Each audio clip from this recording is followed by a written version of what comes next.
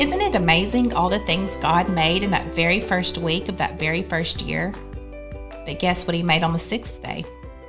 Genesis 1:24-31 says, "Then God said, 'Let the earth produce living creatures according to their kinds, livestock, creatures that crawl, and the wildlife of the earth according to their kinds.' And it was so. So God made the wildlife of the earth according to their kinds, the livestock according to their kinds, and all the creatures that crawl on the ground according to their kinds. And God saw that it was good. Then God said, 'Let us make man in our image, according to our likeness.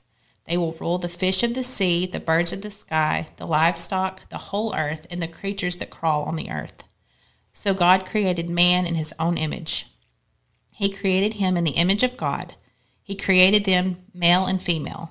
God blessed them, and God said to them, 'Be fruitful, multiply, fill the earth, and subdue it. Rule the fish of the sea, the birds of the sky, and every creature that crawls on the earth.'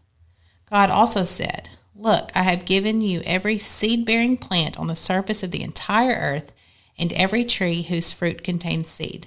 This will be food for you, for all the wildlife of the earth, for every bird of the sky, and for every creature that crawls on the earth. Everything having the breath of life in it, I have given every green plant for food.' And it was so. God saw that all he had made, and it was very good indeed. Evening came, and then the morning, the sixth day. Cows, squirrels, horses, cats, dogs, all kinds of livestock, wildlife, and crawling things. God made all different kinds of animals on the sixth day. Animals with spots and stripes, animals that hop, animals with long necks, animals with long noses, animals with pockets for their babies, animals that stink, animals that climb trees, and animals that crawl on the ground. God is an amazing artist, isn't he? Which animal of all the animals God made is your very favorite? There is something else God made on the sixth day. Do you remember what it is? Yes, God made people. He made a man and he made a woman, and he made them different from everything else that he had made. The Bible says he made them very special.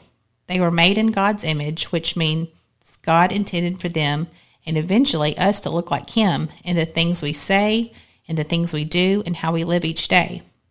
Man and woman were supposed to celebrate the goodness and the glory of God. We were made to rejoice with one another about how good God is.